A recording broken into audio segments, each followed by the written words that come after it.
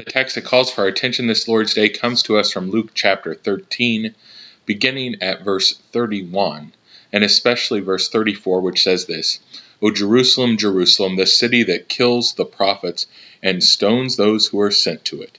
How often would I have gathered your children together as a hen gathers her brood under her wings, and you were not willing. Grace, mercy, and peace to you from God our Father and from our Lord and Savior, Jesus Christ. Amen. It is a situation that is all too familiar to way too many people. I am sure it is a situation that's familiar to many of you sitting here in the pew this day. Let me illustrate this situation with a few examples.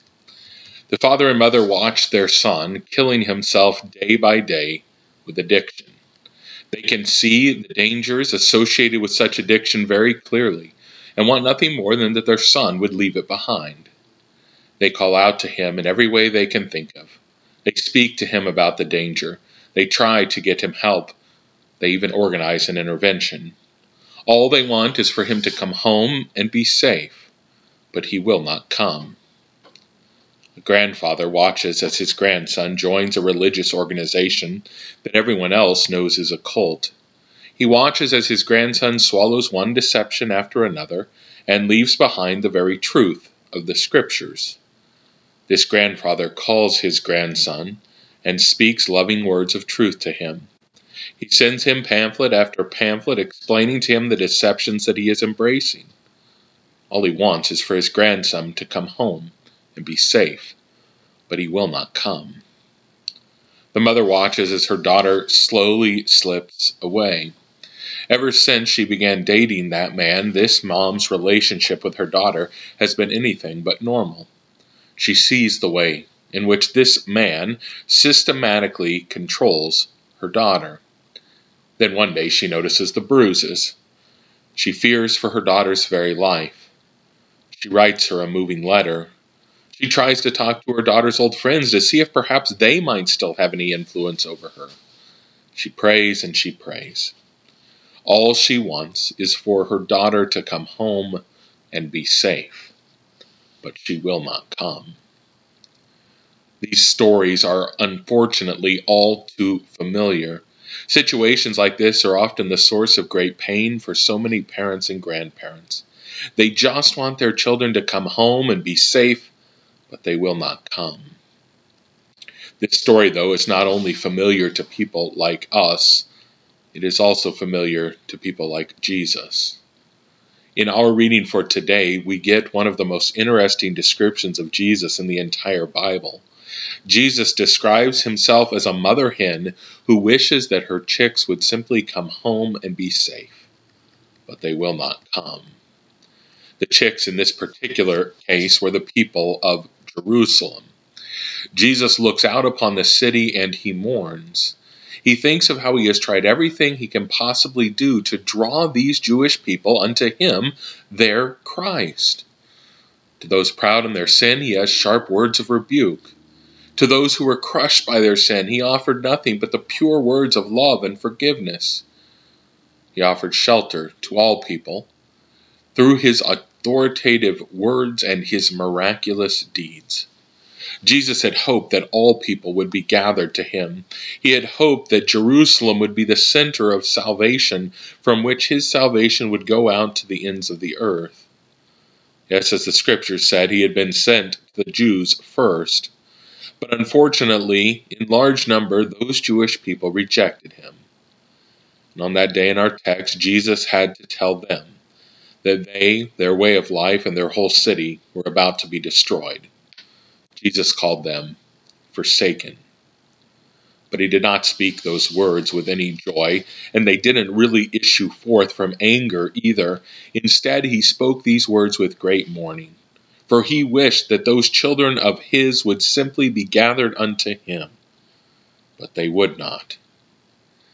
As Jesus looks down from heaven in our day, I am certain that he feels many days the same way he felt that day looking upon Jerusalem. He sees his people, chosen to be his people through holy baptism, wandering off to one place and then another. Yes, Jesus, the mother hen, watches as the chicks run away from him. And he knows that the further they get away from him, the more danger they are in. He knows that the evil one, the wolf, is always on the prey, seeking to devour such careless chicks. He tries everything he can in order to call them back out of that danger and under the shelter of his wings. Just like he sent Jeremiah the prophet with his word in days of old, he sends out pastors with his word in our day to call people back. And if they will not listen to his words, yes, sometimes he allows calamity to befall people in order that they might wake up from their spiritual slumber. And he constantly uses people like mothers and fathers and grandfathers and grandmothers and friends and teachers and all sorts of others to call back his wandering chicks to the shelter of his wings. I know that for most of us right now, it's very tempting to simply picture ourselves as those who help God do his calling back of other people. We like to believe that we are the ones already underneath the wings of Jesus, and that we are those calling those other sinners back. Some of you may even have someone in your mind right now who you know is wandering far from Christ. You may have someone in your mind that you desperately want to come home to Jesus and be saved. And have no doubt, God may indeed use you in that way. But don't go home today only considering that you have a role in calling others back to Jesus. For you must also know that you too are a wandering chick at times. You too chase after things that tickle your fancy. And sometimes as you chase after those things, you end up away from Christ. It's what happens each and every time you sin. Oh, perhaps sometimes you're only a few feet away, and other times you are miles away. But know this, if you are not under the wings of Jesus, you are still easy prey for the devil.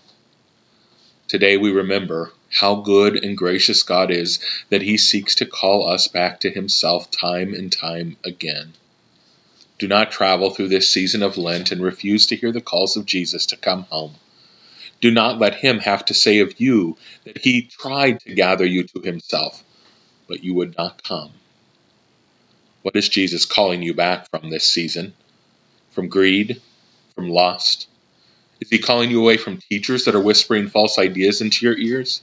Is he calling you back from the hard-heartedness that has developed between you and your spouse? Is he calling you back from that grudge you have held for way too long against that person in this church or in this community? Is he calling you back from believing that life is all about your happiness? Well, whatever it is, do not let his call go unheeded. For how sad it would be if on that last day he would have to tell you that your name is forsaken, just like he had to tell Jerusalem. Hear Jesus' call and repent. Be gathered this very day back under the shelter of Jesus' wings. For Jesus has opened those wings wide in order that you might find your rest there underneath them. He opened them wide on the cross of Calvary in order that you might not perish but have eternal life. He opened them up wide in order that you might never have to be called forsaken. He spreads those wings again right here at his altar this morning. He invites you to leave behind your sins and be gathered there where you will be safe. For that is all he wants. He wants you to simply come home and be safe. Don't be like Jerusalem. Do not refuse to come home. Simply find your place underneath his wings, for there you will find forgiveness, life, and salvation. For when his children are scattered away from him, Jesus mourns. But when they come home under the safety of his wings, he rejoices. When just one of us repents and comes home, there is joy in heaven. Joy that begins at the throne of God itself and reverberates throughout all of the angels. That is what God wants, for you and for all sinners to come home and to be safe. He has sent his son Jesus to the cross and out of the tomb in order that you might be welcomed home, in order that you might be saved. Come and gather under his wings, for it is there that you can sing with all of the saints, "Blessed is the one who comes in the name of the Lord. Blessed is Jesus." Amen.